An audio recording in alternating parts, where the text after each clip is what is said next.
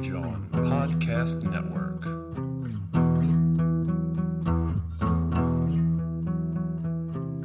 I think you still have my bill.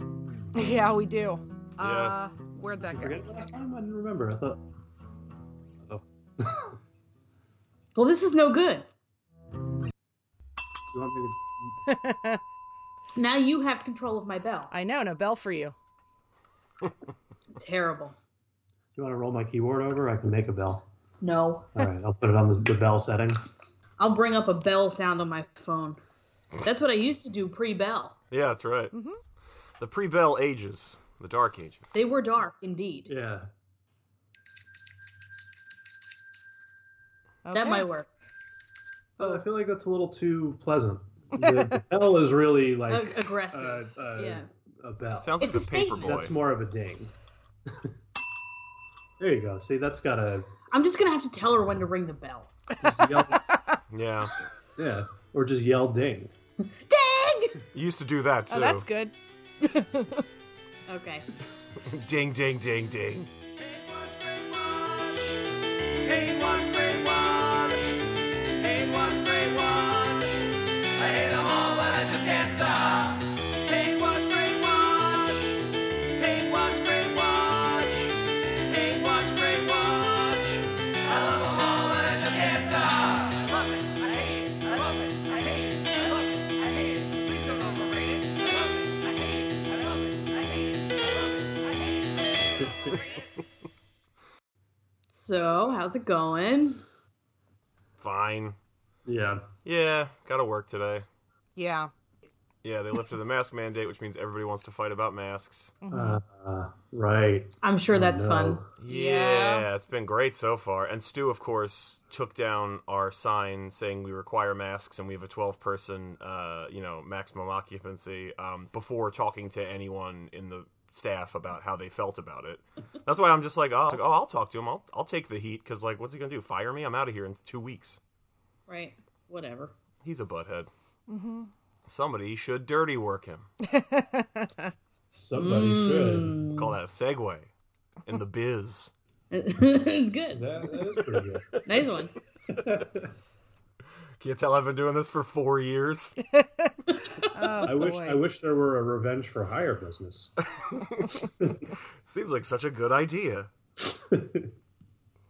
Yeah, we realized while watching this movie, this is like the text for most of Allison's personality. We didn't realize this. You realized this. I realized it, yeah. Oh, That's a statement. It has so many things that she really, like, deep down to the bone enjoys.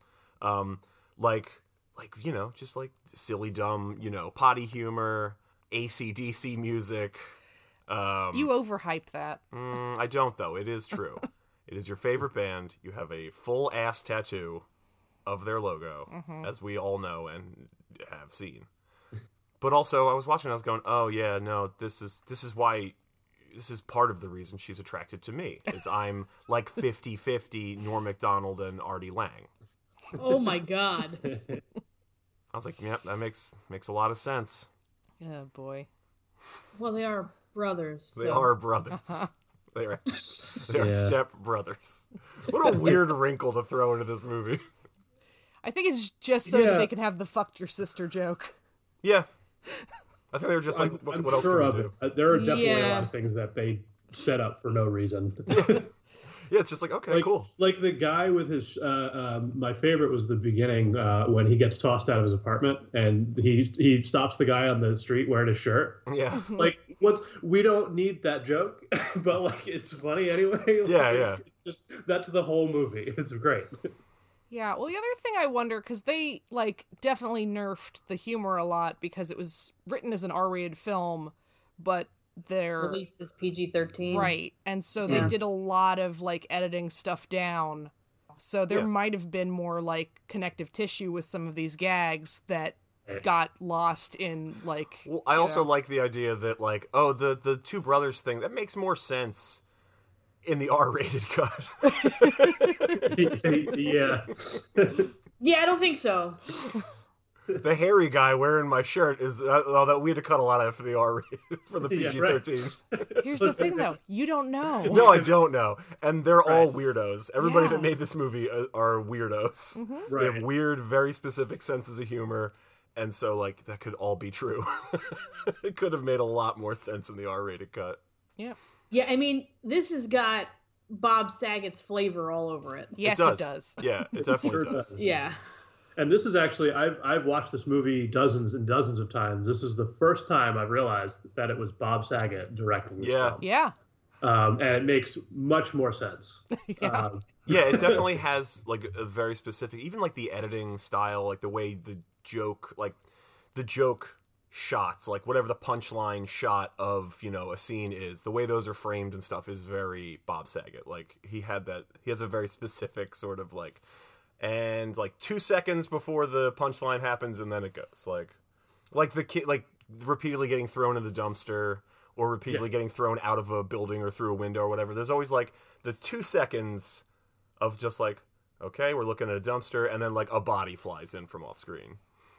Yeah, he gets Jazzy Jeffed about a dozen times. Oh, yeah. Yeah. That's whoever the stunt man was for Norm Macdonald. Yeah. Poor guy. I think it might have been Norm Macdonald, because when he hits that dumpster the one time, you see his face. I didn't know he did his own stunts. Well, he might. Him getting thrown out of the, what's his name? Cole. Getting thrown out of Cole's, like, Oh, the like, office, yeah. he gets tossed like belly flopped out of the yeah, building. he, like, lands, like, on his breastbone on the top step. I was Yeah. like, oh my god. It's like, it looks so painful. And, I mean, are you talking about the first time or the second First time? time. Because, like, also, like, it starts with them pushing Artie Lang out. Yeah, they just And shove he just Artie does, like, a Lang. little, He just like, kinda, shuffle. Yeah. frosts. Yeah. And, you know, and that makes it funnier because it's a little different than the other times they've done it. Yeah. But like they both get like it's not like Mitch in this case is the only one getting screwed. Like he's the one who tells the landlord that Sam gets punched in the stomach when Yeah. So it's not just like Mitch that gets all the slapstick humor. Yeah. He's not the punching bag. It's both of them. So it's I always thought that was really funny. Yeah. Yeah, there's not just like, oh, there's like one, loser, one winner, like black and white Right, thing. exactly. No. Yeah. They're both equally like beat up on like. Yeah, and Well- they're, at the beginning of the movie, they're kind of portrayed as like, oh, they're sort of like picked on and like life is like, beating them down. But also then you see like Artie Lang is just pissing off a building on a guy for no reason who did nothing to them. It's just like, wait, are you peeing off the building? Like, so it's like, oh, and they're kind of jerks. Yeah. Right. Well, I mean, that's the formula you need to get to this point, is they need to be, trodden upon, but also kind of clever, but also not enough scruples to choose a different path. Right. They didn't turn this business into, this, their particular affinity into some other business that's like, they didn't turn, for instance, to like, environmental protest like they kind of do briefly, Yeah. in this to save the land and all that. Like Yeah. they Or don't do it's- that. They it's will not- just fuck your friends over and your Yeah. landlord and whatever. Yeah, or it's not turned inward, so they didn't create Jackass, Right. It's still external. It's still, no, fuck you. Yeah, Right. if it was like 10 years ago, I would be like, oh, they should remake Dirty Work with the Jackass guys. Maybe. They could still do it, and probably would if I pitched it to them. But Yeah. I don't want to see This them get injured. Well- They're very old men now, and I want them to just be Well- happy and not get injured anymore. Also, you need to not invite Bam because he doesn't get that humor. Listen, I don't think anyone's inviting Bam to anything anymore. He's not in the he's not in the new movie. I think he's dealing with his own shit, and that's good for him, and I am fine with it. Always my least favorite ass, I guess. Fair. Yeah, that's accurate. This movie couldn't be made today. There's no way this movie could be made. Not today. exactly like Well- this. No, there's some stuff in here that really does not fly. It ticks every box, Yeah. Hunter. Every box. Yep. It's like, oh, okay, let's joke about all of the things. Yes. Um, Yes, it was We'll joke about 1990. incest and bestiality and people who don't speak English Yep. and little people and who else? Women and Yeah. Prostitutes. Right, and Prostitutes right? and- All right. there's a freak show in it. Yeah. The fact that prostitutes is like a theme throughout is Right. is Rape telling. is made fun of like Yes. very lightly Yeah. in it. Oh yeah, there's a lot of stuff in here that like would not fly.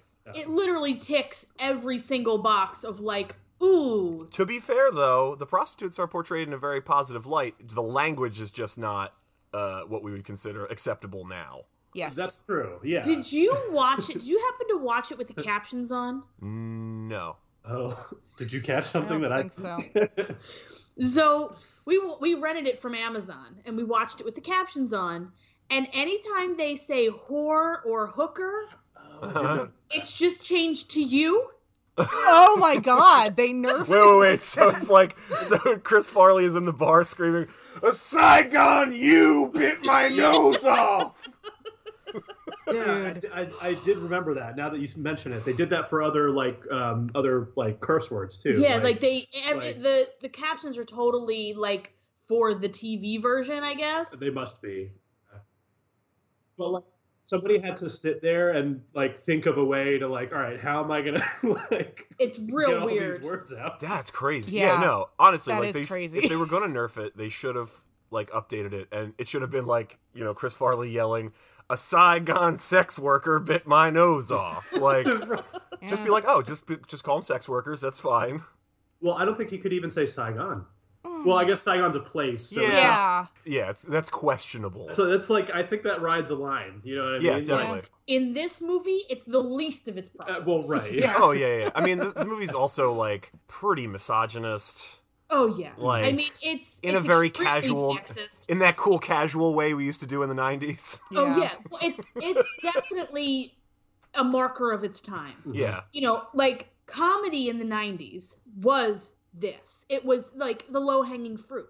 What's easy to make fun of and shocking at the same time. Right. So it's like, we'll be fatphobic and we'll be sexist and we'll be misogynistic and we'll be, we'll joke about rape and we'll joke about all these things because it's the way that you would laugh in the like, oh, I shouldn't laugh at that. That's terrible. But you laugh. And that was real big in the 90s. Yeah, this was what like progressive comedy was in the 90s, was like, oh, we'll make fun of everything, including like whatever group, quote unquote, we are, like whoever the comedians are. So we'll make fun of women and tall people and short people and gay guys and whatever, because like we'll also make fun of like Italian guys and podcasters and like whatever. Like, yeah, it was the era of South Park and of honestly like and that Family Guy, but also and that Gen X notion of like, this was what equality was, is like we're all up for mockery and all, and like and the fact that the characters are both losers in this is supposed to be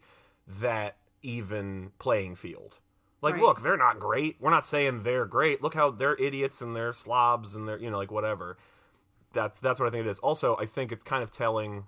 Allison told me this last night, that the devil hallucination, the devil cameo was supposed to be Howard Stern. Oh yeah, they and were all like fans, especially Artie Lang. Sure, was like, Artie Lang's been on the show. He was like a regular staple. It was yeah, and like, so I think that's pretty telling as far as like the humor of the show. Like 1998 Howard Stern. It's like, we're going to talk about prostitutes. We're going to talk about like, short people that work in the, carnival sideshow. Like, yeah. Well, yeah, I mean, would you bang a hot chick if she had a beard? Like, that's a whole episode, I think. Right. Yeah. But also, that's Bob Saget. Yeah. Oh, definitely. Yeah. So it kind of all feels like a real marker of its time. I'd also like to mention it's got a real good 90s soundtrack. Oh, buddy, it does. However, It does. I think there's a glaring omission. Okay. Because ever since I put this on, I've been singing Steely Dan's Dirty Work in my Oh, head. yeah. Uh-huh. And like, how is that not on the soundtrack? They probably couldn't afford both that and Dirty Deeds by AC/DC. Yeah, I was gonna say the. I mean, licensing is fair. probably Also, crazy. I know how you feel about Steely Dan, but I appreciate their musicianship. It has never really been for me. But it's been in my head ever since. I stand with fair. you, Hunter. Yeah, I can listen to a Steely Dan song and be like, yeah, this is fine. Like, I totally get this. But if somebody's like, yeah, you want to listen to the album? I'm like, I do not. No. Yeah.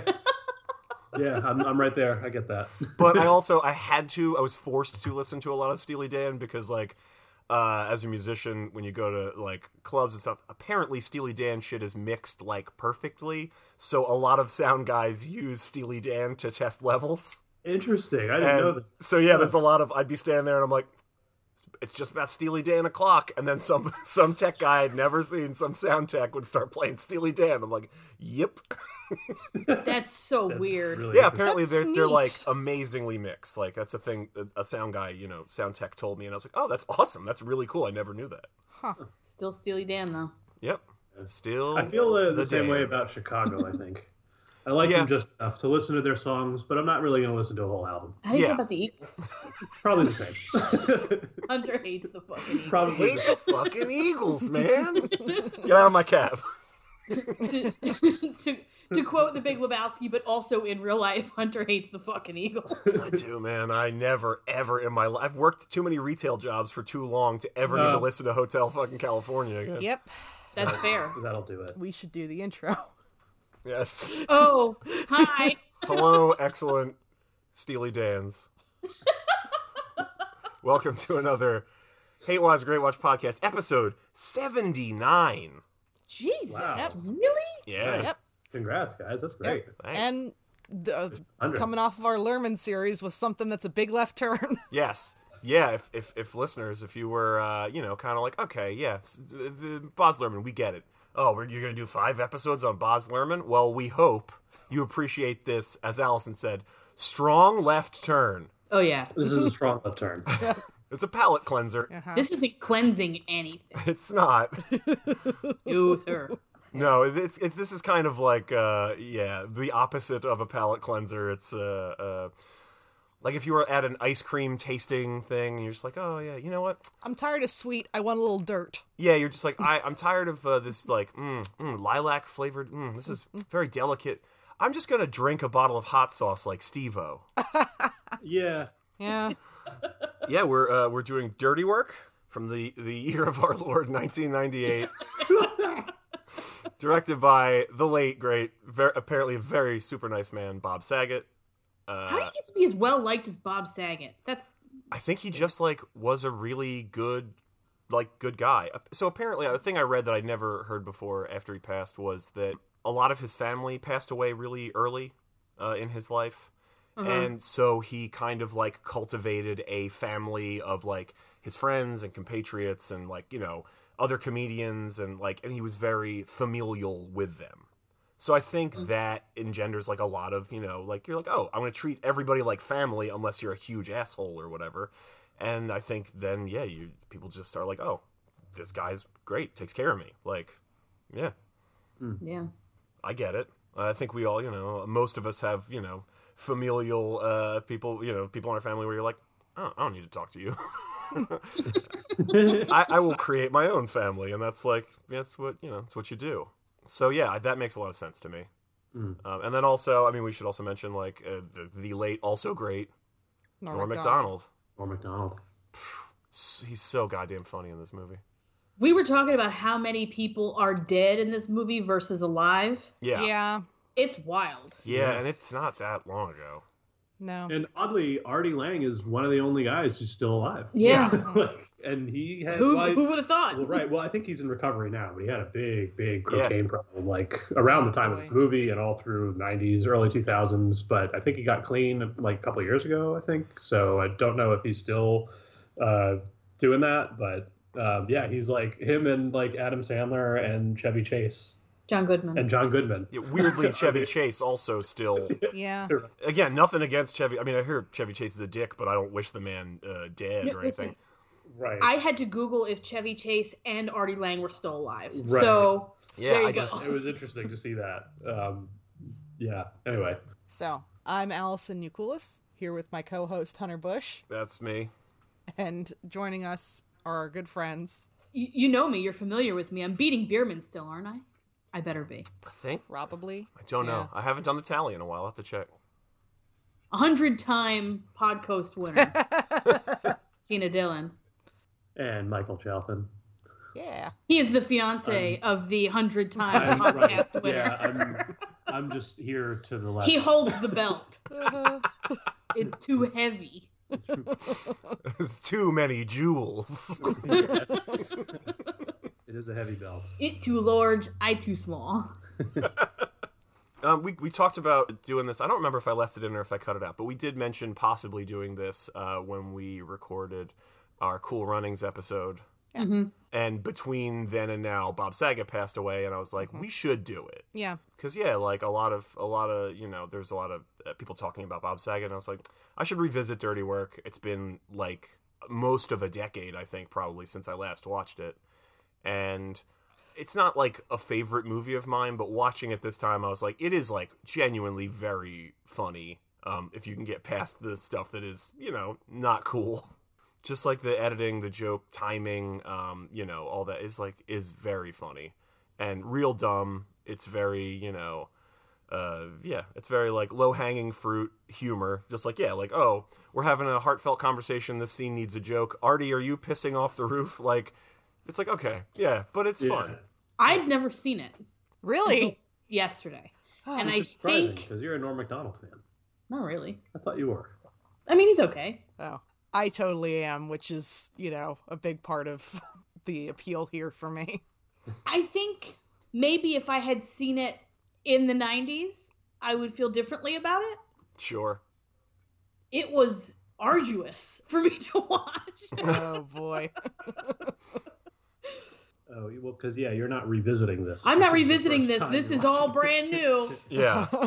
And I was like transported back to a time where like all we talked about in like 1998 was stand-up comedy and SNL and whatever. And like Jim Brewer's stand-up and like all these things that like were really super popular at the time were the kind of things that we all just kind of like groaned and laughed at. And now watching it at this point in my life, I can't groan and laugh at it. I kind of just like, oh God. Oh, okay. Oh, we're doing this now. Okay.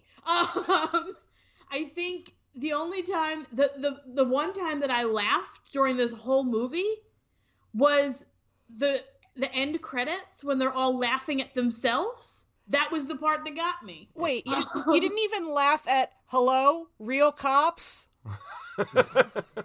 Really? Because that's he was there. I didn't laugh. I didn't do anything. It's a relatively tame joke, but it's still like, I don't know, so like silly that it's funny. But it's like weirdly uncomfortably timely now because all these cops are beating the shit out of people on a front lawn. Yeah. It just feels, I think it feels different to watch it new than if I was revisiting it. It 100% does. It just feels like, I don't know, like if you were to, there's plenty of things that we've watched on this podcast where like I was revisiting it after 5, 10, 15 years, whatever. And I can rewatch it and just be like, yeah, I mean, there's a lot of things in here that don't hold up well, but it's got that nostalgia for me, or it's got that like reminiscence of a time. This, to me, I feel like pointed out all of the things about the 90s I would like to forget happened. This also has like a very high per capita for those things. With stuff like Cool Runnings or whatever, any other movie we've covered, it's like, oh, here's a thing here that wouldn't fly. Or like, this would come across as like a little in poor taste now. But like Dirty Work, it's like it's almost like it's ticking boxes. And like it's like the whole run basically. Yeah. It's just Well, and the thing is like I have been known to bring movies to this podcast where I go, ooh, I forgot there was blackface in this or whatever. Right. Like those things have happened. But this felt like every time they cut to a new scene, I was like, oh God. Okay. Now we're doing this? Like, did Norm Macdonald just get raped in prison and he's joking about it? Good. This is good. So it just, I don't know, man. It is it's like a concentration of the humor of that time. And it is not watered down. It is not mixed. It is not filtered. Yeah, no.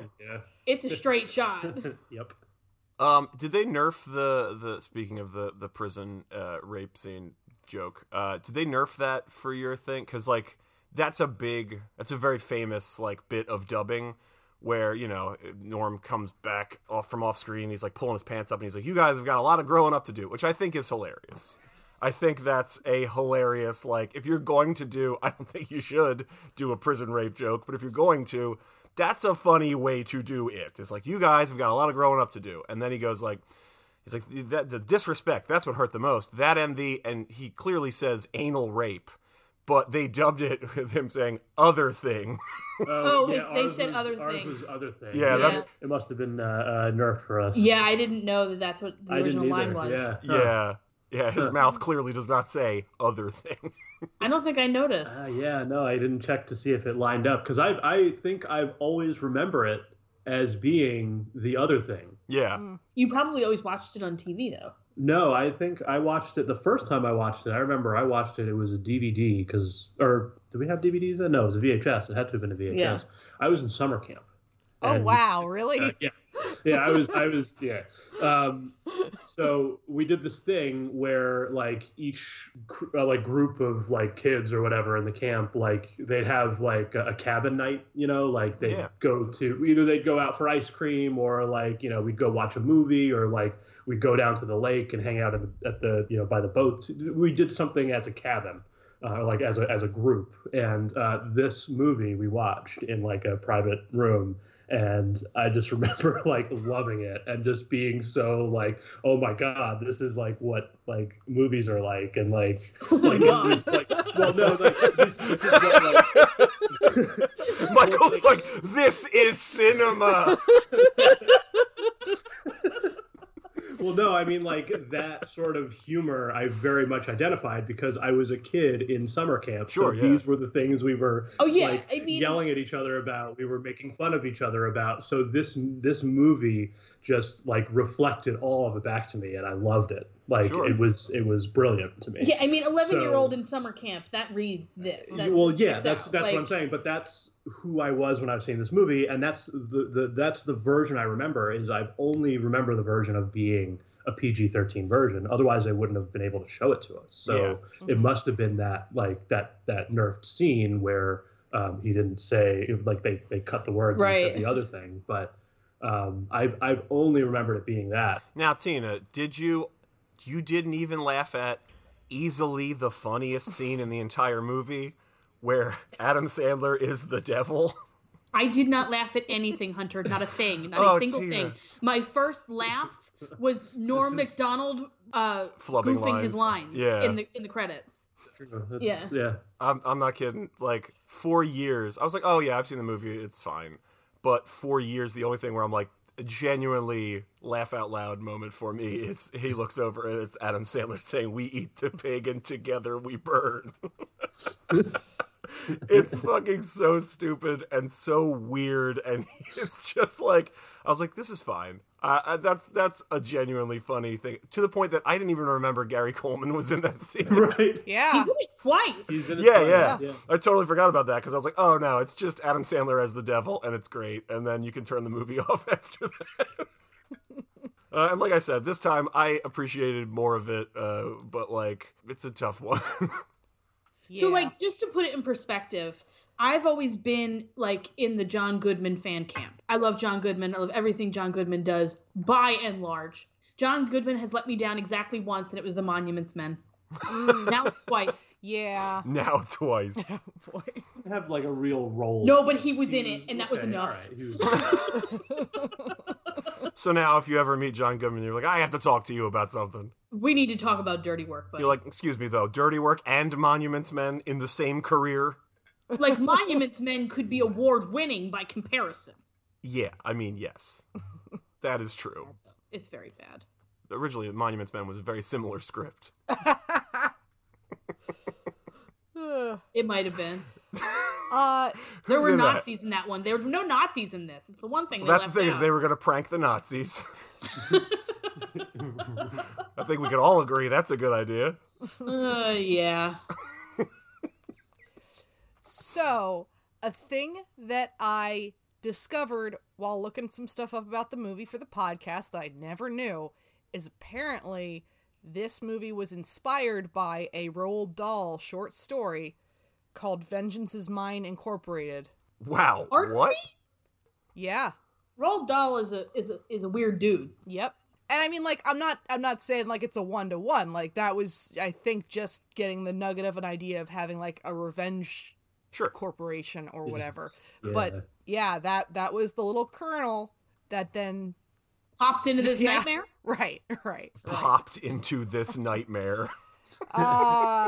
You're entitled to your own wrong opinion, Tina. It's okay. No. Listen, Allison, I don't want to hear it. You made me watch The Smokers. This is fair. Yeah, well, the Smokers, I knew nobody was going to have a good time. Oh, that's the understatement of the fucking year, Allison. That was so beyond not That's- a good time. It's the understatement of like 3 years ago, Tina. Well, yesterday was the anniversary of its release. I did a post I know, about I it. reposted it, and I said it. lived it. I said Yeah. in my post, like, movie's terrible. The episode's good, though. Yeah. So, yeah, very briefly, for anyone who has not seen the film and is listening to this to get an idea of whether they should or not, I think we've covered some ground there. Yeah, I'm going to go ahead and say that if you haven't seen it already, you probably don't want to watch it. well, Much let's- like Tina's experience. Yeah, but fair. that if you vaguely remember seeing it when you were, a youth in summer camp, you might like revisiting it. Here's another reference I just thought of, and I kind of thought about it last night. If you caught Deuce Bigelow, you'd probably like this very much.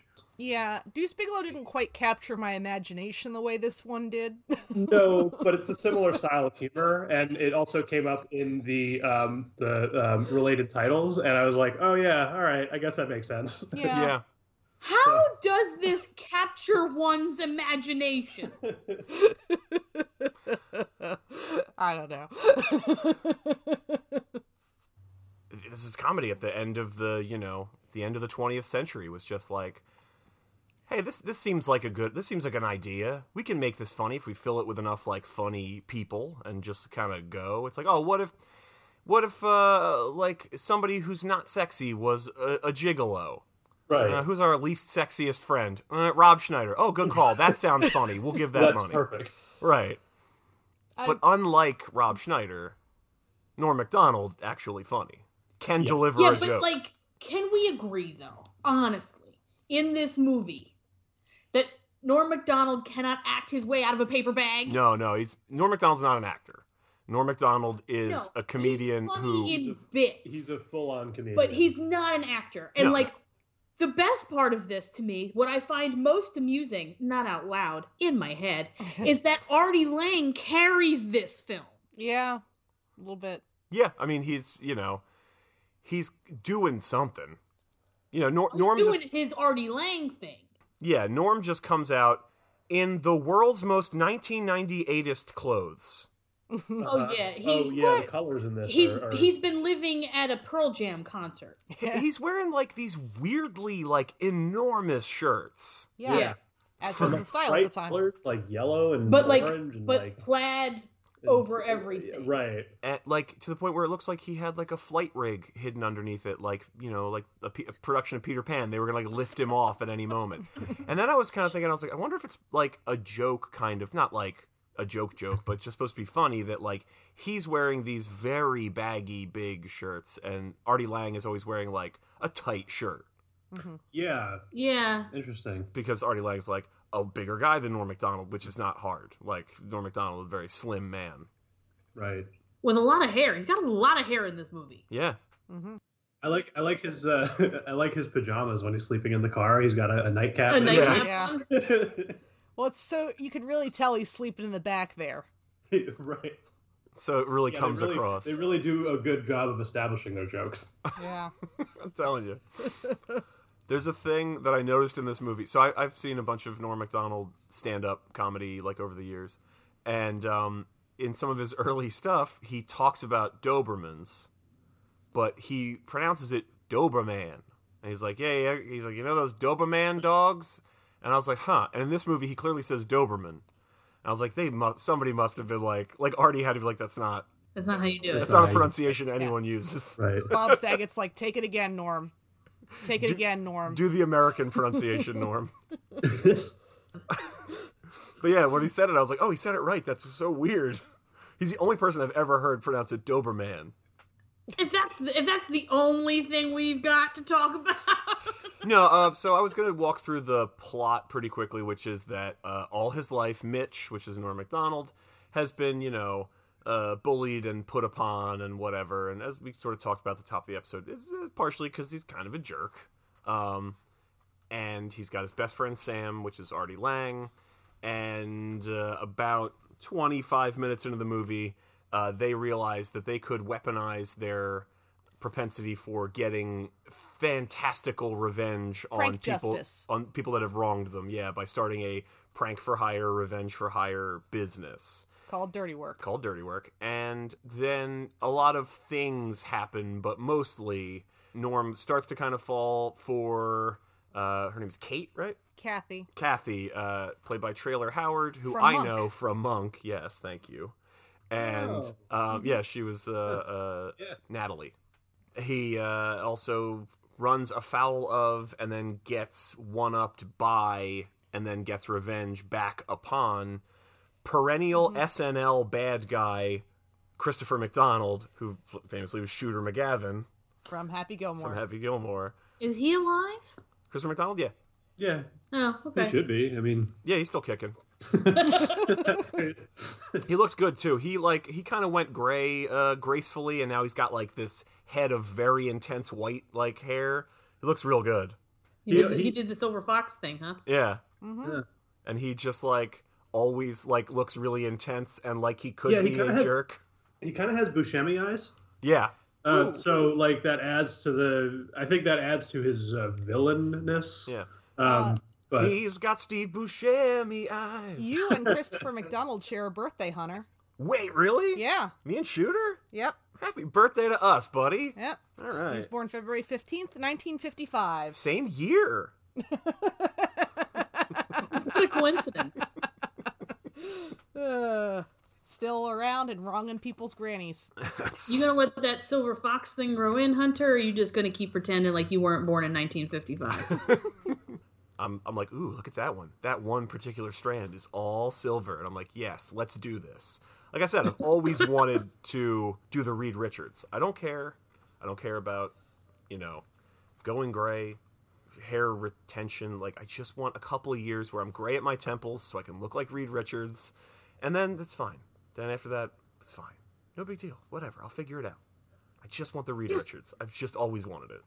You could just make that happen. I know. Well, there's a while when I was like really dyeing my hair a lot, where I would bleach just the sides, like just the temples, and gave myself the artificial like fucking Rocky Horror Reed Richards hair, which was a good look. I recommend it if that's a thing you might like. You think you might want to try it?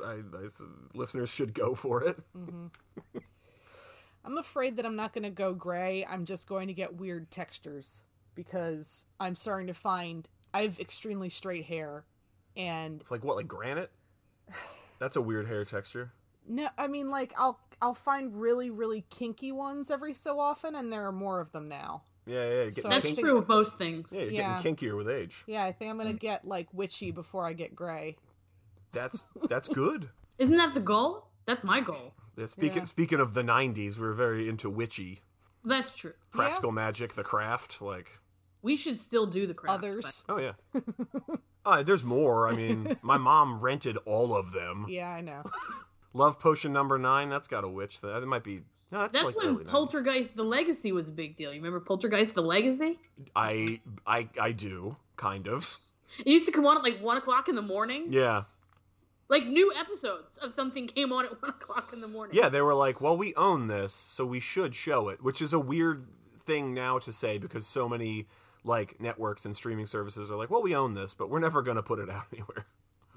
We're just Yeah. going to leave it. We're just going to abandon it. Well, I think also now it's to fuck over other people, whereas back then you only had but so many channels. Yeah, they were just like, oh, well, we'll put it out wherever, and maybe it'll find an audience. And now it's just like, well, you can't have it. Spite. And it's like, great. I love living in this society where this is a primary motivating factor. It must have took off because there wound up being like a straight to video movie for Poltergeist the Legacy. Oh, was there? Yeah. Huh. Used to come on after Fame LA, another weird show that Oh, came yeah. on too late. Yeah. Wow, I forgot about that. That was a whole other subset of the fucking direct-to-TV 90s, yeah. They were like, oh, man, what was that? Was it called Catwalk or something? There was one Oh. where they were like models but also a band. It was like... Catwalk. Yeah, I think it was called Catwalk. Yeah, and it was like a teen tween, drama show, but they were like models by day, a band by night or something. That sounds really familiar. I They think might have also like stopped crime. Like they might have busted drug dealers or whatever too, for all I remember. Catwalk. I'm Googling this. This is another thing, like Oh, fish it was police- Canadian. Of course it was. like Norm Macdonald. Like Norm Macdonald. Nev Campbell was in it. Oh wow, Oh. really? And Christopher Lee. Really? Whoa, like Sir Christopher Lee? A group of 20-somethings form a band. Oh man, that's wild. Yeah. My brain is full of this crap. Yeah, that was from 92 to 95. It lasted that long. Wow, if you had asked me if it had more than one season, I would have bet the house that no, it did not. I don't think Fame LA was on that long. Hold on. Fame LA. 97 to 98, so no. Wow. And Poltergeist The Legacy. That had 4 seasons. Damn. I used to love that show. Poltergeist The Legacy ran from 96 to 99. Nice. Those are good years. Those are the X-Files years. That's probably they were scratching that itch That's for their people. answer to the X-Files? Yeah, they were just like, oh man, X-Files was so good this week. Wonder what else is on that'll scratch that itch. And it's like, well, we have episodes of Sightings on the Sci-Fi Channel, or you can watch Poltergeist: The Legacy, and people were like, hell yeah, My God, Sightings. Sightings, baby, that was a good show. You're awakening many a memory, Hunter. Sightings was good. I used to watch reruns of In Search of with Leonard Nimoy was the host. Oh, that's Oh, cool. yeah. Uh-huh. That was on like A&E. It's great. Yeah. He's like, today we're talking about the Bermuda Triangle, and I'm like, yes, we are, Leonard. Yes, we fucking are. Uh-huh. There'd be all this like they would drive him out to like stand near Stonehenge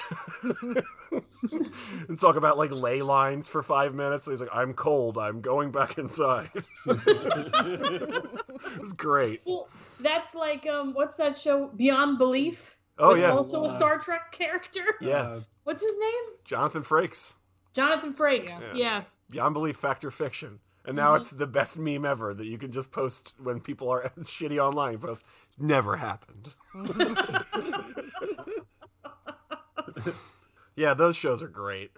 I don't know why there aren't, why that isn't still a thing. I guess it's, the prevalence of, technology and everybody's got cameras on them and stuff. There's less, mystery and, all that kind of thing. I Yeah. think is the prevailing theory. But, man, just talk about the classics. Talk about the Fresno Nightcrawler. Well, yeah, but also, to be fair, we were all real spooky in the 90s. Yeah. We were all about spooky It was a stuff. spooky culture. We were approaching the end of the millennium, and everybody wasn't sure if that was going to be it for all time. We Yeah. all started dressing all- like Neo. I don't know what happened. Neo. Neo happened. That's what. Yeah. Yeah.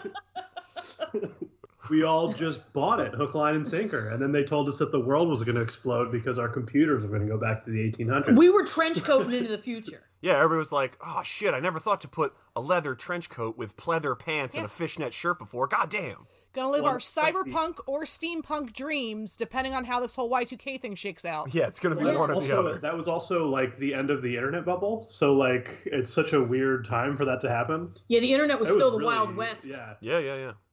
And now we have NFTs. Oh. I hate it here.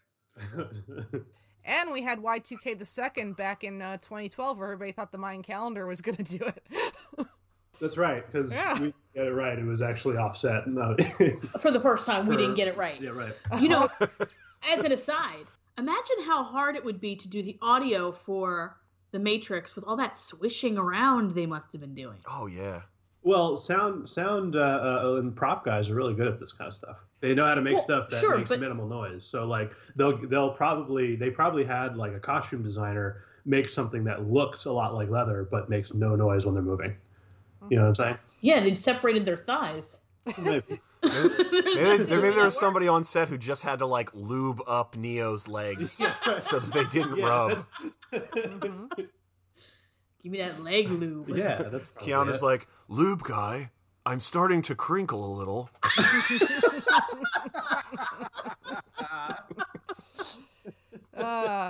Yeah, I remember I was standing on my roof with my junior high best friend Pissing off the side of it. No. At New Year, stroke of midnight, New Year's 1999, turning into 2000, we were like, all right, this is it. This is it. The world's going to end. Let's watch the wave of explosions just come across the horizon.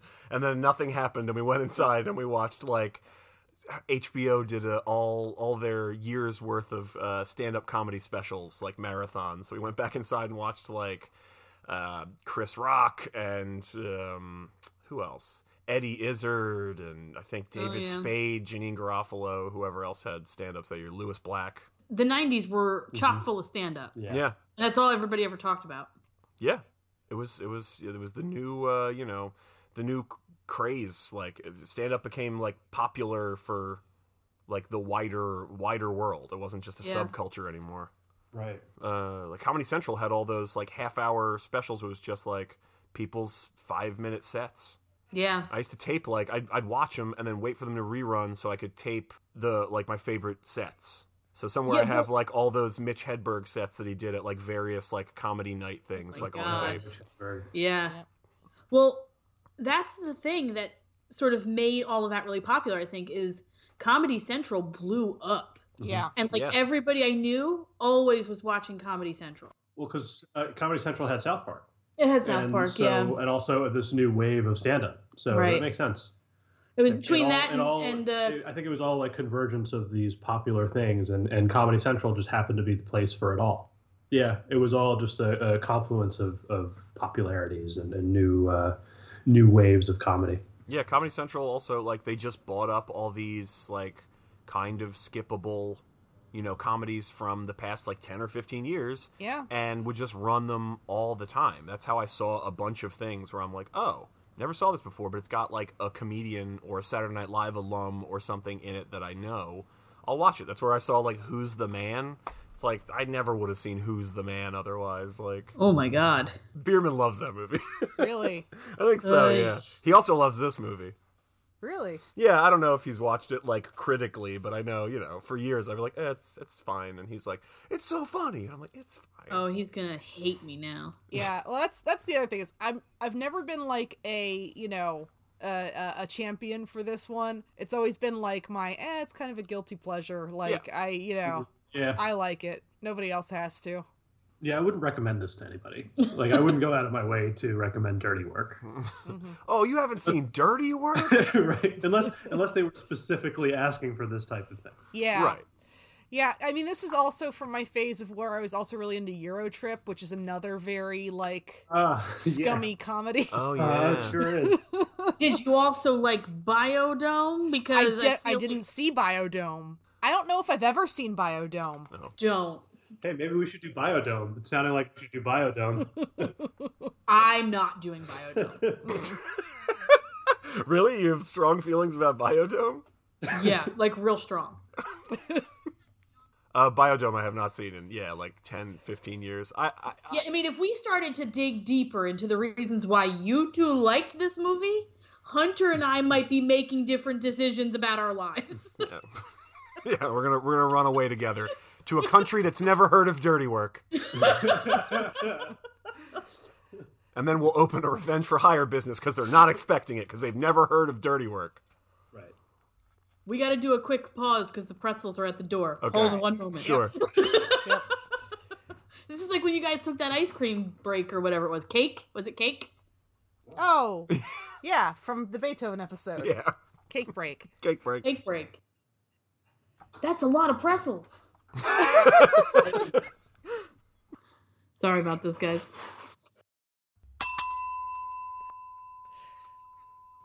All right, and we're back, and I forgot what we were talking about. We were talking. Doesn't matter. Okay, so since I am somewhat more in the middle ground, because I didn't have as many like fond memories of this as Michael and Allison, you two did, and I didn't out and out dislike it the same way that Tina does. I will list the things that I liked about it, the jokes and stuff that I thought really worked for me. I love the Chevy Chase character. I think that's like a really funny bit, and I think it's a really weird performance of it, and I think Chevy plays it well. He is a doctor who has a gambling problem, and every time he shows up, he's got a new injury that his, bookmakers have inflicted upon him.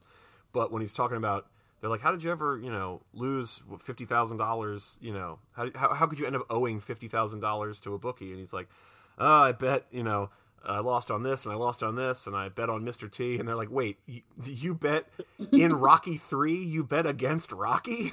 And I thought that was like such a great joke. That's really good. Don Rickles is, Oh my goodness. he's just Don Rickles in this, Yeah. and I kind of wish there was more of him. Well, I mean, I also know that they cut out a lot of his stuff because he was just ad-libbing for a while, berating everybody. Yeah, I just mean I wish So, he was like a larger yeah. character. They should have like hired him or something. Mm-hmm. And be like, oh, you can just make people feel bad. Yeah, I'd like to see the R-rated version of his Oh yeah. his rants. I forgot the guy, the boss at the used car dealership was David Koechner, and I was like, Yep. oh, look at that. Yeah. That's that whole scene works because of Norm's delivery. Yeah. The whole thing is that he's crappy to Kathy, Yeah. who Norm has a crush on, as we mentioned, and he's doing a live commercial. So Norm figures he'll kill two birds with one stone, and he'll publicly embarrass Koechner, and also do a free commercial for their business, Dirty Work. So they hire a bunch of prostitutes to play dead and lay in the trunks of these cars. And then Artie has the like automatic trunk opener buttons, and he just keeps opening them all. And Norm is up on the stage in the middle of this live commercial going, oh, look over here, there's another dead hooker. I've never seen so many dead hookers in all my life. And like, that's only funny because Well, of and then Norm's somebody delivery. chimes in and says, I I have. have. Yeah, Yeah. yeah. That's a Bob Saget yeah. joke. Yeah. That's Oh my 100% a Bob Saget joke. Like, Right. Yeah, that's a hallmark of Bob Saget. yeah, there's a running gag that feels very Bob Saget-y to me of one of the three homeless guys that used to work for Cole, which is Christopher McDonald, keeps having these like heartwarming monologues that they'll just cut away from or interrupt because nobody cares. And that feels like a Bob Saget joke. He's staring off in the distance. There are some violins or something. Yeah, swelling the score. Yeah, the light gets softer, and then everybody's like, yeah, anyway, and Yeah, he'll be like, and I think here's, I'm finally here's your putting- dollar. Yeah, I think I'm finally putting my life back together. He's like, here you go, here's your money, and he's like, oh, thanks. Like, and they do it twice, and it's like pretty funny each time, but it feels like a Bob Saget joke. Yeah. Chris Farley is so unhinged in this. He is on 11 the whole time. It's all you want from him. And it's all you'll get from him. Yeah. Yeah, I will say, I wasn't outwardly amused, but I was inwardly amused by the skunk scene. Yeah. oh my god, that's Oh, so yeah. wild. He's like conjuring up the skunk. Yeah. Do the dance, boys. Do the dance. It's a thing he says, and Yep. it's so crazy. Oh, man. And then, Artie Lang's like, dude, let the skunks go. He's like, oh, yeah, sure. He's like, quick, come In the on. land of the skunks, the man with half a nose is king. And then he tells them to fly. He's Yep. like, fly. like the Wicked Witch. Even the way that that's shot, it's got like a low camera angle and like a spotlight on him, so there's Yeah. like a big shadow on the wall behind him, and he's just Yeah. like hopping around And like, hovering over this Yeah. cage of skunks. Dude, it's Yep. so bizarre. yep. Yeah. It's very funny. Brilliant. Oh, there's a reference to a previous episode, recent episode, when they're hired by Cole to get this building condemned, and he's like, no, I want to hire you guys, even though you made me look bad by stopping me from bulldozing an old lady's house on the news. And he's like, but I want to hire you because I think your skills could be put to good use. Get this building condemned, and then like I can do something good, blah, blah, blah, blah, blah. And it turns out he doesn't own the building. He hired them to condemn a building that was also standing in his way of, whatever, global domination or whatever his ultimate goal is. Opera domination. Opera Yeah. domination.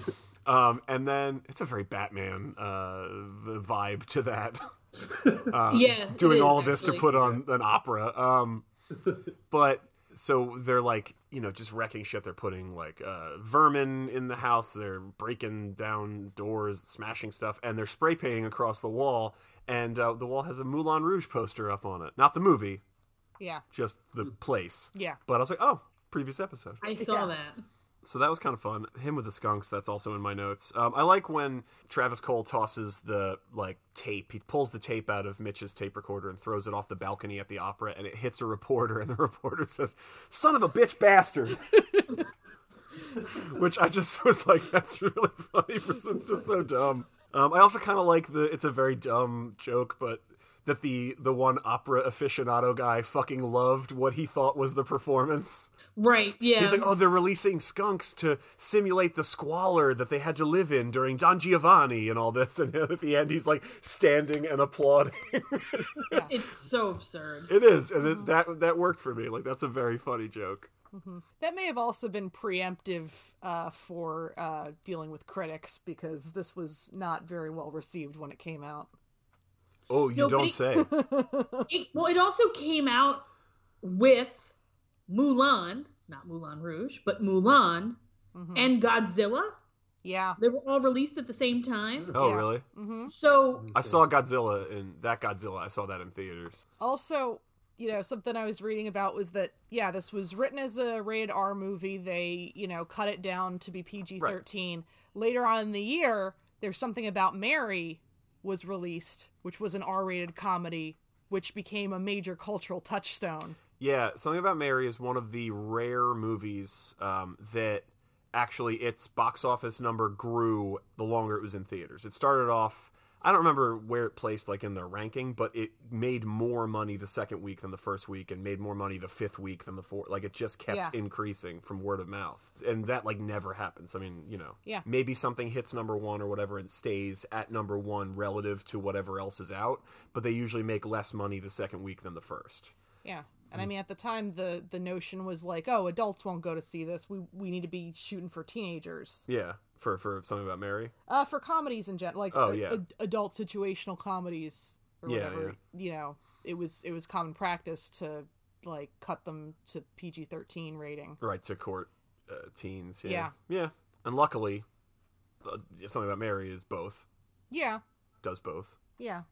Yeah, I mean that's most of what honestly what carries this movie is Norm Macdonald's delivery of almost every line is it's funny. He just has a great, very unique delivery, which is why he was great as the news anchor on SNL, and it's just all these dumb lines wouldn't be funnier if they were played by most other people.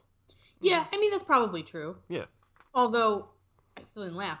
But, Sure. I mean, I think he did a better job of delivering it than maybe somebody else would. Yeah. Also, can you imagine David Spade in this role, another snarky guy? It would be terrible. Well, I don't know who they were planning on for the lead, but he, Norm wanted to just write the movie. He wasn't intending on playing the character. Yeah. Originally. Oh, that totally makes sense, because that's a little how it feels. Yeah. Yeah, there are definitely very noticeable parts where he's a little stuttery, or, isn't looking in the right direction while he's delivering a line, or things like that, where it's okay, yeah, you're not used to doing this. Yeah, uncomfortable on camera, right. on film. Yeah, he's used to being an SNL writer and performer, which is a different animal. Right. Yeah. Yeah, I mean, he has moments of, halted delivery or delayed delivery, too, where I'm I think doing a movie actually affected his comedic timing in some way. There were moments where I feel it took him a whole beat to catch up. I don't know. It just, maybe that was intentional. Maybe it was part of the character, but yeah, I feel his cadence seemed correct to me, but just that it doesn't necessarily translate as well on film, or that depending on who's editing it, sometimes the cuts are in different places than what he was playing towards, Yeah, I mean, maybe. I do think that the cuts are weird. There are times where, we cut, and I'm whoa, what happened? Suddenly they're in cop outfits. And I turned to him and I was like, wait, why are they in cop outfits? Did I miss something completely? And they, kind of explain it in, an info dump. They make a joke about, renting cop outfits. Mm-hmm. But it took me a while to figure out what the goal was. And I felt maybe there was something in between there that got cut. I don't know. There were a couple of moments like that where I was like, this seems like a hard cut to something else. Yeah, I think it's supposed to be a shock that you're, so that you're like paying attention and being like, wait, what's happening? Like, I think that was the intended effect, and then it's that hello real cops joke, and then they get the cops to come and beat up the frat boys, and then they get to join in. Yeah. Also, their cop uniforms were weird. They had like a whistle or something on it, which felt very old timey to me, like the Keystone Cops. Yeah, I don't know. I'm pretty sure this was filmed in Canada. Yeah, so it's a Canadian cop uniform. But so I don't know if that had an impact on like other elements of that. We mentioned the soundtrack earlier on the episode, and I just wanted to... The 4 songs that I caught, we looked at the credits at the end. The 4 songs I caught were perennial Alison Yakulis' favorite, Third Eye Blind, Semi-Charmed Life. Of course. Better Than Ezra's Good. Uh-huh. Green Day's Burnout. Yes. And, of course, perennial Alison Yakulis' favorite band, AC/DC's Dirty Deeds. Apparently there's like a KMFDM song in here. There and is, I was yeah. like, There missed is. that. And I don't remember where that was. I don't know where it plays, but can we talk about those song credits for a minute? Because I don't know if you noticed this, but I pointed it out You to did, him. and this is actually really interesting. Did you notice how many people it took to write Tub Thumping? Yeah, it was that entire fucking group. Like 8 people in Chumbawamba, and they all wrote Tub Thumping? So I think because Chumbawamba is the band Crass. That's my understanding. It's like they're a punk band, anarcho punks, and they were like, oh, we should just do a thing to court like mainstream success, and it's also like a little bit of a tonal shift from what they did in that band, and but I think all their songwriting credits are like that. Because they are like a collective, so they're kind of like, oh, we all wrote this together, so everybody gets, but it's a huge like group. Yeah, it took that many people to. Yeah, I mean, I get it. I just was alarmed. Yeah, it's a huge group. And there's a lot of people that were involved in Tub Thumping. Somebody was like, I take a whiskey drink. All right, good. Anybody have a follow up for that? And then everybody yelled out, "Oh, vodka drink? Oh, good. I'm writing that down. Good. I get knocked down, and I get up again. What if you got up again? Right.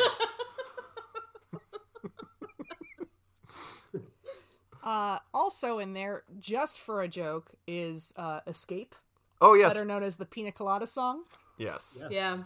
I that scene stood out to me the first time I watched it. I thought that was terribly funny. Yeah. That he picked the wrong song, and the song that he picked was "If You Like Pina Coladas." Yeah. I just thought that like 11-year-old me was just delighted. Yeah. I think it would have been even funnier if it were Steely Dan. Yeah, that would have worked. Mm-hmm. Well, they also have to jump to the middle of the Pina Colada song. Yeah, that's definitely not how that song starts. No. Yeah, because the joke is that there's about to be a bar fight, and Chris Farley, who again is at 11 the entire time, he says, "I'm gonna play G7," and he like gets right in this dude's face. He's like, Rolling Stone, Street Fighting Man, G7. Yeah, and he goes, "You hit G8," and then it's like, "If you like pina coladas," and I'm like, that's like 35 seconds into the song. Mm-hmm. Oh, totally. Norm Macdonald gets full on thrown out a window too. Multiple times though. Well, no, he usually gets thrown out of doorways, but this was one where there was glass involved. Oh, fair. Yeah. Defenestration. Yeah, Jazzy Jeff. Yeah. Yeah, there's multiple Jazzy Jeffings. You're assorted Jazzy's Jeff. Right. So yeah, I mean, at the end they ruined the opera, which is Christopher McDonald's big, like, crowning achievement, the thing that's going to ingratiate him to high society, and he's a land developing bigwig. That's his whole thing. He's an evil businessman, which in the 90s was like, you stick a character actor who can look, mean in a boardroom, and that was like the villain in most 90s comedies. Especially if you give him a small dog or cat. Yeah. You just give him some prop, and if it's Give him an an animal, to great. carry. Yeah. And in this movie, they decided to take it a step further and write bestiality into it. So that was Yes. cool. That comes up a lot more than I'm comfortable with, which really, I'm comfortable with 0. But it comes up even more than once. Yeah, and then we're left with what's the dog's name? Spunky. Spunky. Yeah. Yeah, then we're left with Spunky having sex with a skunk. With a skunky. Yeah, well, there's also like gay dog sex in the beginning. Yeah. Oh yeah, I Which forgot about that. I would argue that's not bestiality. The bestiality thing would be the speculating that he's got his thumb in the dog's ass. That's Oh, right. That's- Yeah, no, I know. That's where that is. So was Yeah. I. Yeah, but there's a lot of dog fucking is my point. There is. Yeah. There is. So my friend had a paper route when we were in like high school, and he Where would. is this going? Oh, you'll see. And so he would be like, "Oh, if you do the paper route with me, like I'll split some of the money with you." I was like, "Sure." I'll cut you in. Yeah, and it was less boring. So we'd walk around the neighborhood, and he just had like a list of addresses to deliver this paper, and then we had to go around, the following week and be like, "Hey, your paper for the week, like we deliver your paper every day, like can you pay us now?" And collect, But I couldn't remember all the addresses, so we just started like nicknaming each of the houses by like a defining feature. And some of them it was like the house itself. It's like, oh, big roof, like this house had a giant roof. And we're like, okay. But some of them it was the people. So there was like a couple that lived in this house and their car had a bumper sticker, a Swedish flag. So we just referred to them as Swedish. And then this one time we're like, the house on the corner, and I was like, oh, gay dogs. And he was like, wait, what? And I was like, yeah, you haven't noticed that the 2 gay dogs are there and they're always like going at it? And he's like, no. And I was like, yeah, how have we never talked about this? There's a house in my neighborhood. They had two dogs, and they were gay dogs, and I assumed they were very much in love. They were always just going at it in the yard, and I was like, huh, interesting. Yeah, that was one of the houses, gay dogs. Gay dogs. Gay dogs. Oh, there was also undies. There was a house where no matter who opened the door, husband, wife, kids, they were always in their underwear for some reason. I don't know if they kept the heat on like year round at like 95 degrees, but like it did not matter, rain or shine, what time of year. Just open the door and it's somebody in like boxers and an undershirt. No clothes allowed. I'm like, okay, who do we have to collect, from this week? He's like, oh, undies didn't pay last week, but okay. Huh. Yeah, Well, that could have been a Saturday Night Live comedy right there. It's like could have been. David Spade and Adam Sandler have to be paper boys because of a crime they did. That's their punishment. The judge, played by some Hollywood actor who comes in for 5 minutes one day. Right. Charlton Heston as the judge sentences them to be paper boys. That's kind of how I felt like John Goodman was in this movie. Like he was in town that day, and like they were like, "Hey, can you do us a favor?" Yeah, and famously, like Goodman is a Saturday Night Live, if not perennial Saturday Night Live like appearance. He, he's friendly with all those guys, a Chicago guy, so Right. all those Yeah. Second City Second comedians, City, yeah. So I think they were like, oh, maybe we can get John to come up for the day, or Right. like John's in town, maybe he'll do, we'll just write him a scene where he's like, hello, I'm the mayor, goodbye. I Yeah, missed right. his entire scene because I really had to pee, and I was like, well, they're gonna start the opera. It'll probably be like, a minute. I have like 1 minute before the shenanigans start, so I probably won't miss anything. And I ran into the next room, and I peed, and I came back, and, the shenanigans were starting. I was like, cool, I didn't miss anything. He missed the entirety of John Goodman. Yeah, I missed all the Goodman. Well, that's the thing is they didn't even need John Goodman. They just got him. Yeah. Like they could have gotten anybody. It was such an uneventful role, but Yeah. they gave it to him. Yeah, You know? there's no gag. Oh, that's what I was Right. like, that was it? And she's like, yeah, that's it. Right. Yeah. Well, here's the thing. So I get this vibe from this movie that like it's a group of guys who were like, you know what would be fun? I got this idea. It's ridiculous. Let's make this movie for fun. It's for us. Right. And we'll put it out into the world and see, people like it, they don't like it, whatever. We'll get our friends together, we're going to make this movie. Right. I bet it's very fun to make a movie. I like when things like that happen. Like, Murderville or whatever on Netflix? Oh yes. Oh, I've been meaning to check that out. You should check that. Oh, out. you guys would like it a lot. It's quite good. But it gives me that vibe. But Murderville, in no way, shape, or form, takes itself seriously. And they do a whole lot of like they can't keep it together. Oh, they break camera all the time. Or Like, they they break character all the time. They can't keep it together. They are just cracking themselves up, each other up. It's hilarious. And like that's fun to watch. Yeah. This for me was kind of like an inside joke that I didn't really want to be in on. Right. It plays sort of that way where like it's like let's get all our buddies together, let's make this thing for us. Put Right. it out into the world. Yeah, it's the humor that we all share and like the pop cultural references. Like they're all sitting around going, who can we get? Who'd be fun to get for like the hallucinations? Like, oh, Gary Coleman. Yeah, that'd be funny and random. This is 1998, so like we were just climbing that hill to like, isn't random humor really funny? This is the Family Guy hill of like, Right. what if it's just like a crazy random reference? And so like. Yeah, and I think they were all like, oh, that'd be so funny if we got Gary Coleman, and then they could, and so he showed up, and, Yeah. Yeah, and, like, this feels like that. I bet this was a really fun thing to make for them, like... Right. Yeah. Yeah. Yeah, like I totally get that impression. I think they had way more fun making it than I had watching it. Sure, yeah. Yeah, fair. I'm like, That- good for you guys. Like, I'm Yeah. glad you had a good time. Yeah. Norm was like, hey, I read this Roald Dahl book. I think we could make it into a movie. Oh my god. I don't know. Does anybody have anything else they want to bring up? Speaking of other, we mentioned most of the cast, but Jack Warden plays Pops, which is turns out both of their dads. Right. And I was like, Jack Warden. When I went to log the cast on my Letterboxd, Jack Warden came up, and I was like, oh, what do I know, Jack Warden? What have I already watched? And logged with Jack Warden.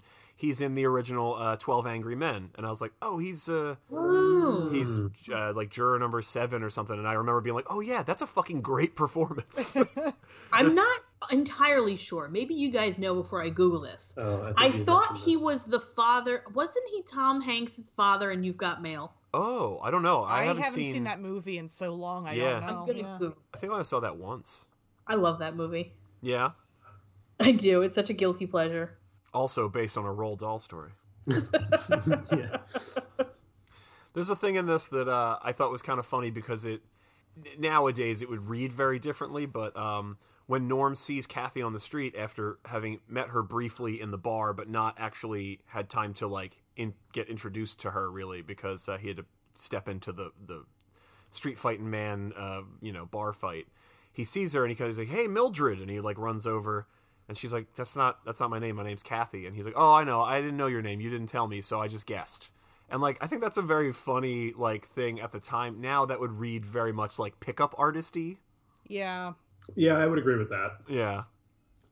No, Dabney Coleman is the dad in You've Got Mail. Oh, really? Apparently, Jack Warden was in While You Were Sleeping, which is another romantic comedy. Yeah. Maybe that's what I was thinking of. Maybe.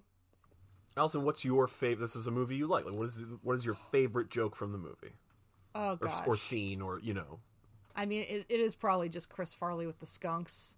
Like Norm. It's a great one. Norm is funny throughout the whole thing because I do like that, sort of very like... His delivery is very dry and very specific. Yeah, right. Yeah. So that's something that I'm always into, but like, it's more...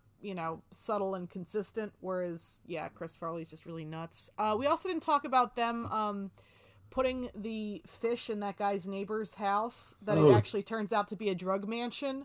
Yeah. Oh, yeah, somehow I forgot that even happened. Yeah. Well, because it's weird, because in another movie, that would be the plot. Yeah. Right, well, and it Right. happens real early on. That's the beginning of this whole thing. Yeah. Yeah, it's like the second prank montage, 'cause the first one's when they were kids.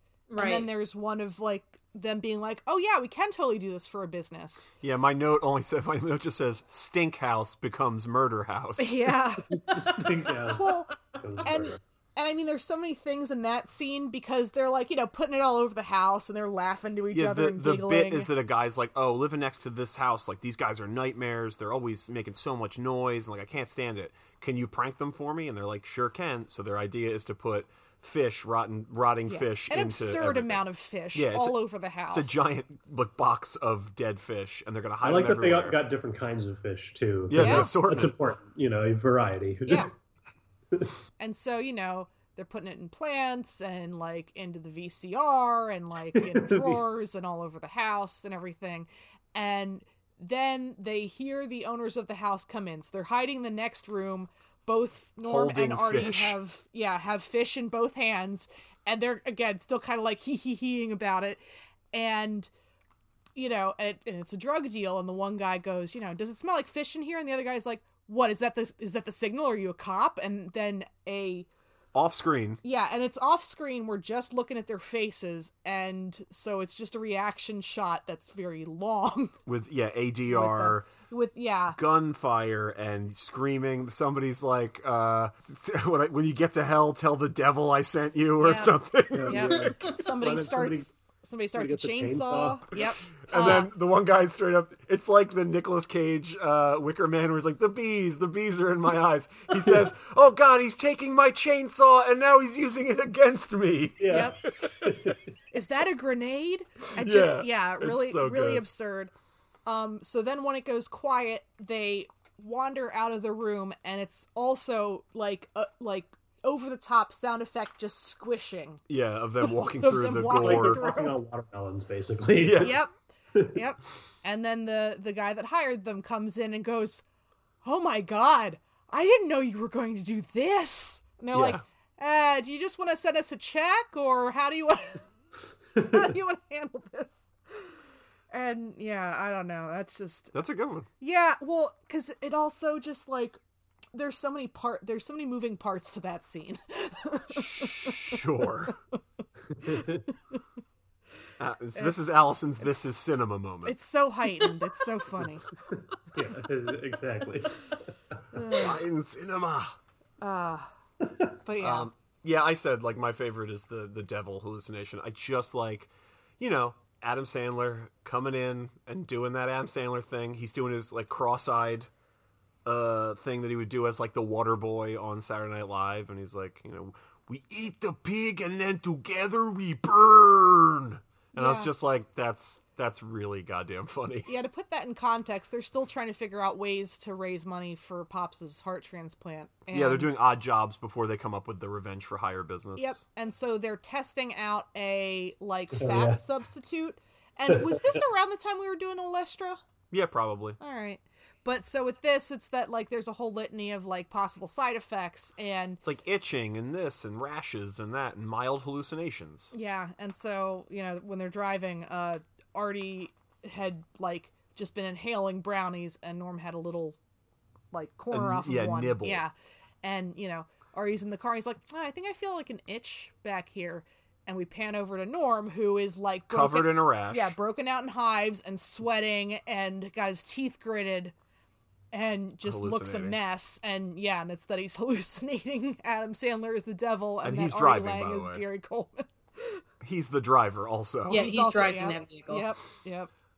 So to give a little bit of inside peek at my life, we're working on some D&D stuff, and I like the we eat the pig and together we burn things so much that I Googled how to translate it into Latin so that Oh, I can boy. add it to a D&D campaign. Yeah, you did. And I did, and it's porcum comedimus et simul ardimus.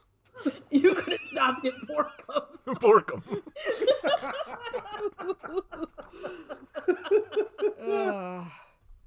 So at some point on some campaign, my players are gonna be like, and you approach a thing, and there's an inscription around the rim of it, and it says, porcum comedimus et simul ardimus. That's what they should have used in this movie. Right. Yeah.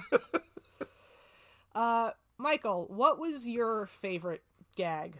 So I think my favorite gag out of everything that I've mentioned, my favorite is actually one that I haven't yet. I like the scene where Norm is they're driving up to get this job at the movie theater, and Yeah. they Norm has already believed that he's going to keep driving past a long line of people waiting to get tickets for a movie, and so Artie drops his pants and he moons the whole crowd, and Norm, of course, parks the car in front of the movie theater, and they all get out, and he just says to everybody, like very awkwardly, as he's pulling up his pants, he says, "I'm sorry, he was supposed to keep driving." For some reason, that always has me laughing so much. Like just the idea of like, he just gets like so embarrassed that he's just like. I don't know. It was just was probably pulling over and stopping while you're mooning people. Well, right. Yeah. That's like, great. Yeah, it's just like a your friend. classic prank. It's so perfect. It just made me laugh out loud. So.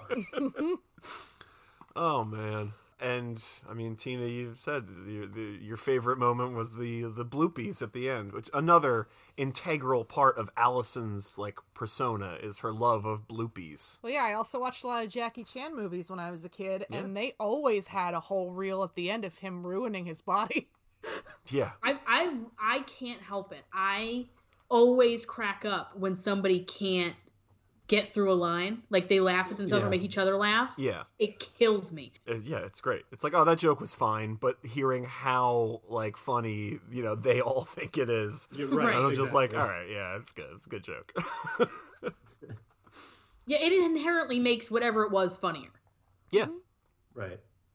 It also makes it relatable. Like, how it feels to not be able to get a line out without laughing. Like, yeah. It tickles. It tickles you. Yeah. Yeah. And like we said, like this was probably a really fun movie for them to make, especially at the time.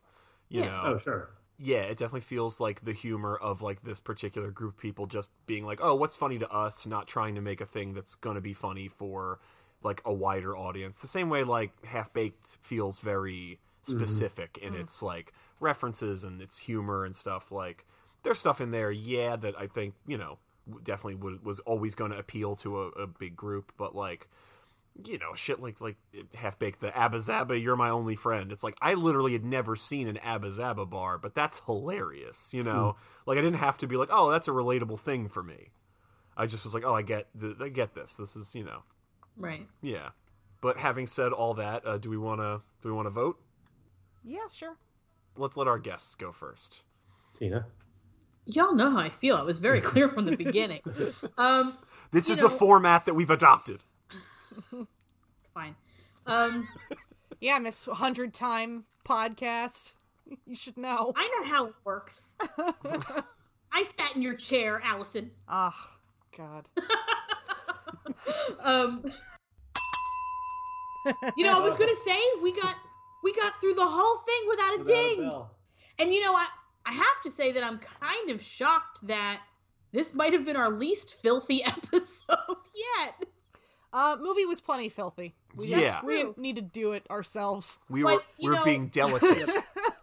Felix was plenty filthy too, and we really filthed it up on that one. Well, yeah, I mean, I think it's about stimuli and a lack of stimuli. Like, there's not enough going on in like Felix the Cat to keep, my brain fully engaged. So I just keep being like, what if they meant that to sound as porny as it sounds?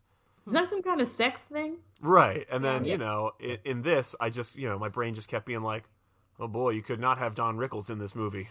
Yeah. Like, Yeah. Like my note says like John Rickles, movie theater manager, and I wrote vaguely racist and then immediately crossed out vaguely.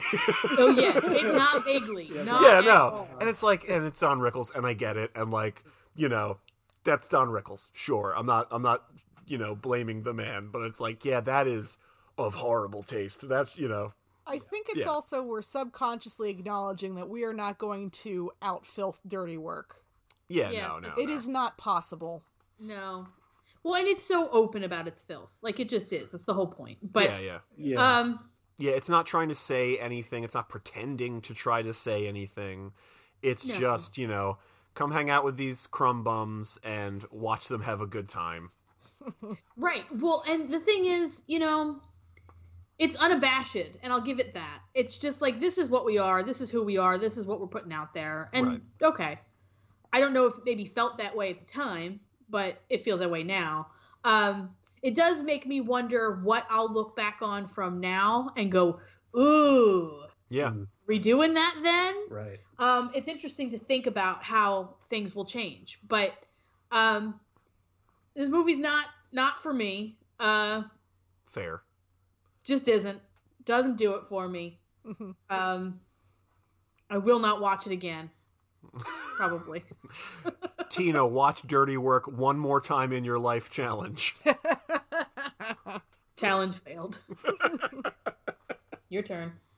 Okay, I'm going to say it's a great rewatch, but for a tradition, I'm going to say it's a great watch because, like, I grew up with it. Like, I seeing it again after so much time is like the in between jokes still land, but like there are some things where I'm like, ooh, that should have been done differently, like, and would be done differently today.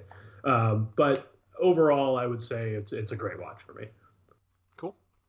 Yeah, I have the same read. Like I said, I first encountered this during a time where this sort of comedy was common and popular, and where I had other, again, I'm gonna say, shitty comedies that I was a fan of, and so this fits right in there. I'm also a big Norm Macdonald fan. Also, just, a lot of people in this are, all like, real big comedians at the time. So yeah, for me, it is good. Your mileage may vary, but for me, it's a great watch. Yeah, I'm gonna echo most of all of those sentiments, and yeah, it's there's so much where I was watching this and I was like, ooh, gross, no. Yeah. But a lot of the, like, other humor that's not trying to, like, shock jock you is still funny, and I think almost all the deliveries and performances are, like, funny.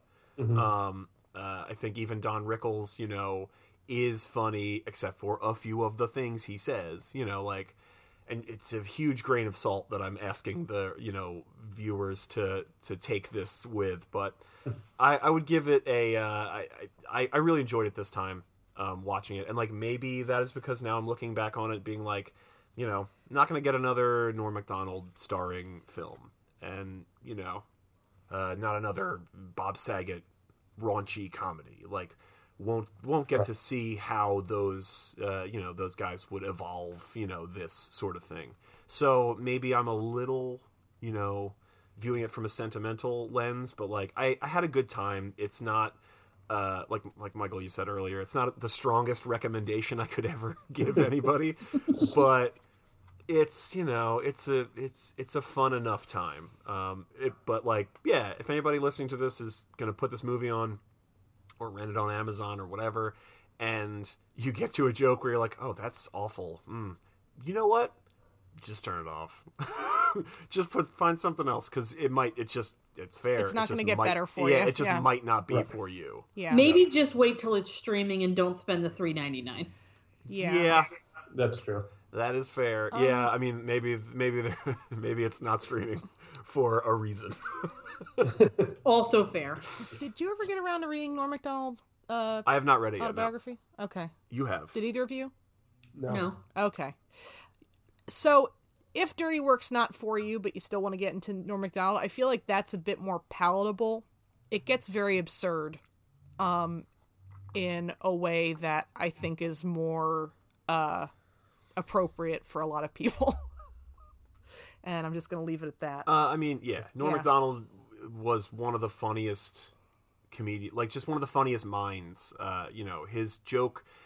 I read a thing once years ago where he said his idea of a perfect joke is where the setup and the punchline were the same thing, and that's kind of what I think he was always working towards, like, just saying, like, one thing that is both setup and punchline, and it's just, like, dynamite.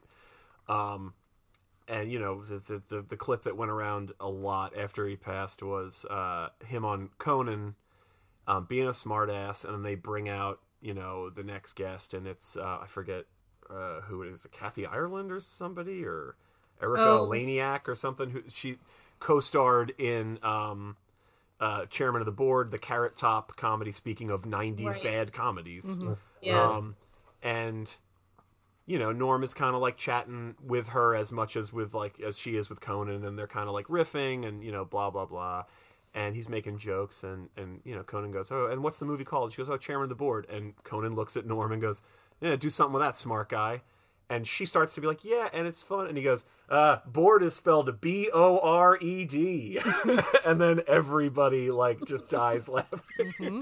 And it's like he was so sharp and had such this perfect delivery. And there's a lot of that in this. So, I mean, for that alone, I would give it a great watch. Mm-hmm. Yeah. He also almost won the $1 million when he was on Celebrity Who Wants to Be a Millionaire. Oh, yeah, you told me that. Yeah. He got to the, like, $1 million question, and he had a history of gambling addiction, and decided not to go for it and to bank the $500,000. And they're like, oh, what would you have said? Which I think is fucking cruel. Yeah. Yeah, right. But and yeah, if he had gone for it, he would have got it right. But but again, I mean, like the thing is, the self-awareness and and his intelligence is just, incredible. Yeah. Yep. Yeah. Also, Lance Bass was on that run as well, and he fucking tanked it. Wow, way to bury Lance Bass. I mean, I would have been very impressed if he had done better, because you wouldn't expect that from a boy band guy. What but a no. horrible thing to say. Like, I would have been impressed if he had done better. I mean, I don't know what you're expecting out of Lance Bass. Yeah, well. Yeah, famously cut from The Phantom Menace, or whatever. One of Wait, those. really? What? Yeah, I didn't hear about that. I believe, if I remember correctly, they were all in a scene. Wait, all of the singing boys? The singing boys. Wait, real quick. Wait. No one say anything. Allison, do you know what Lance Bass's group was called? Was it NSYNC? Well, it's either NSYNC or the Backstreet Boys. I think it was NSYNC, but sure? I wouldn't bet that the $1 million Clown? on it. No. Are you sure he wasn't a Spice Girl? I'm sure he wasn't a Spice Girl. He was in sync. Okay. Are you sure? Are you yeah, sure? you're I was going to look up other ones. 98 Degrees. That's Yeah. what I was like. Yep. Are you sure he 98 wasn't a Degrees. 98th degree? 98 Degrees is very funny because I remember them being around, No, they but I weren't. They didn't weren't really funny at all. But I didn't really listen to them very much. Not one single comedy song. And then they popped up on some Christmas radio thing at work. Yeah. That was like all like 90s stuff, and they were just the filthy boy band, weren't they? All I those had songs, no idea. All those songs then were like not every single one, but a lot very entendre heavy because they're all written by like old songwriters. Yeah. Filthy old songwriters. But I feel like NSYNC and the Backstreet Boys had more plausible deniability than 98 Degrees did. They had some just absolutely, raunchy Anyway. words. Anyway, so the whole as far as I remember, I think it was NSYNC, if I remember correctly, but they were in one of the prequels in like one scene, one shot. I don't think they had lines. They were just like all in a shot. Because they were all big fans and, whatever, and they're celebrities. So if you're a big enough celebrity and you talk to George Lucas and you're like, oh, we're big fans, can we be in your movie? And somebody tells him that's a good idea, he'll do it. But fan backlash, toxic internet fan backlash was so severe that they cut their scene out. It's just like, eat shit. Yeah, well. Let them show up. It's not like that. It's not like now those movies are good. Those movies are perfect now because NSYNC didn't show up in them. You know how Star Wars fanboys are. Yeah, Yep. but at the time we didn't. This was the first inkling of like, oh, this is bad. Oh, it's really getting not good now. Yeah, no, it's really much worse. Oh yeah. Oh no, this is bad actually. I grew up being like Star Wars is good, and everyone I've ever met that liked Star Wars was also cool and nice and good. And it turns out bad people online can like Star Wars and can claim it as their own Yeah. and make it their whole personality and try to keep other people from enjoying it. And that's crazy. Yeah. Yeah, well, the gatekeeping is next level because yeah. it's also like no girls in Star Wars unless they're naked Yeah. and like whatever else. Yeah, Like, it's wild. Also, gatekeeping in Star Wars, and I've never seen one single gate. I've watched like 11 or 12 of those movies, never seen one single gate in that entire franchise. Maybe they should just be Stargate fans. They should be Yeah. Stargate. I thought the Phantom Menace had like a whole, Gate? Planet Whole gate. A planet gate? Yeah, there was like a force field or something like that. That's and they a could only force go. field, that's They not could a only gate. go through the one part of it, which I would argue be a gate. It's a force field. Which is a very advanced type of gate. Could be seen as a gate, not a gate. No, know, but they had like a one specific ring in the force field that the ships could go through. Well, I suppose the gate is just the opening, right? Yeah. Wouldn't the rest Yeah. of it be defense? Yeah. It's an airlock. Oh boy. Never seen one ornate wrought iron anything. Nothing.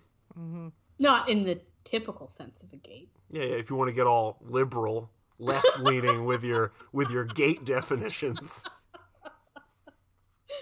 See, what I'm doing here is I'm gatekeeping the definition of Yeah, gate. could you ding him? Gently. Thank you. There we go.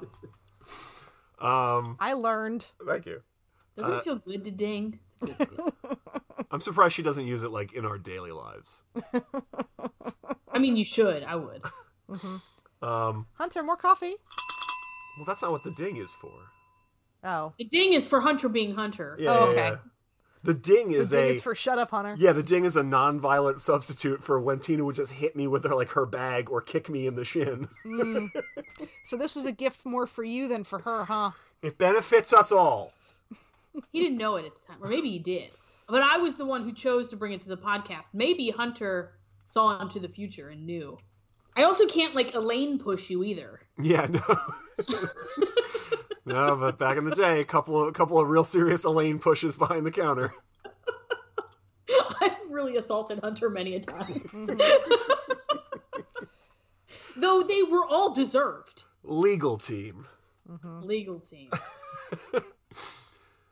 Well, thank you guys for rewatching, or in Tina's case, enduring this this film from, again, the year of our Lord 1998. Yeah. And boy, it's very 1998. Yep. Yeah, Oh yeah. It's a time capsule of a film. It should have stayed buried, maybe. Certain elements of it should be put back in the ground. Yeah. Yeah. Yeah, I mean they can dig it up like a millennia from now when it might like be cursed like a mummy. Arnold Vosloo in Dirty Work, Oh, boy. 2023. But yes, thanks for doing this with us, and thanks for taking the time out on your Sunday to record with us. We will let you go now so that you can go enjoy your pretzels. There's so many pretzels, Hunter. Yeah, I don't know Yeah. what to do on them. I might die. Rub This it in, might why don't be you? my final podcast. No, you can't go out on this. You gotta go I out can't on go a out on dirty work. gotta go out on a great watch for you. Yeah. I'll do my best. You should wrap it up, though. Porcum comedimus et simul ardimus. No. If you want to reach us. Oh yeah, I was gonna do that. Okay. Oh. What are we summoning? I don't know. I've said it 3 times, so by Beetlejuice rules, whatever's coming is on its way.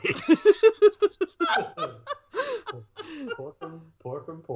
Oh no. Well, if you want to reach us, you can email us at writehatewatchgreatwatch. That's WRITEHWGW@gmail.com. You can follow us on Twitter and Instagram at HWGW Podcast on both those platforms. You can get us every other Wednesday. That's every other Wednesday on the Movie John Podcast Network. And please support the Movie John Patreon, patreon.com/moviejawn. John, a lot of good stuff there. What's up? You're looking at me. Beelzebabe. Beelzebabe, Yeah. like the pig. Oh, Yeah. like the pig. That's Beelzebacon. the best. That won't. That might do, be better. Pig. That Yeah. won't do. Yeah. That won't do. It's a pig, but it has Adam Sandler's face. No. And like when it's around, like it just haunts you, and all you can watch are not good Adam Sandler movies. We're going to watch Blended again. Oh boy. What is it? Control. The movie with the remote. Oh, What is that? Click. Click. Jesus. Ooh, I'll tell you this because you know him. We went and saw this movie in theaters because I don't drive, and so I was kind of at the whim of whoever wanted to drive to theaters to see stuff. And, you know, I do. wept at the film Click. No Shut up. way. What triggered such emotion? The touching familial climax where, like, It's a Wonderful Life, where he learns to value his family and friends. Both Click and Dirty Work had a familial climax. Aww. Well, on that note, G7. Somebody please ding her. No, I have the bell. I got it. Damn it. Thank you. All right, thanks, guys. Thank you. Bye. All right. See you later. Yeah. Bye. Bye.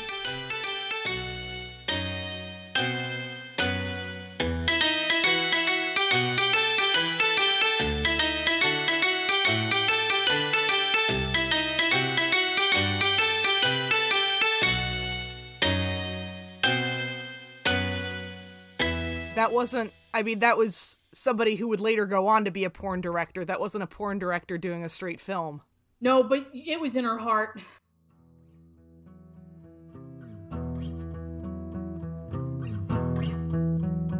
This has been a Movie Jawin' podcast.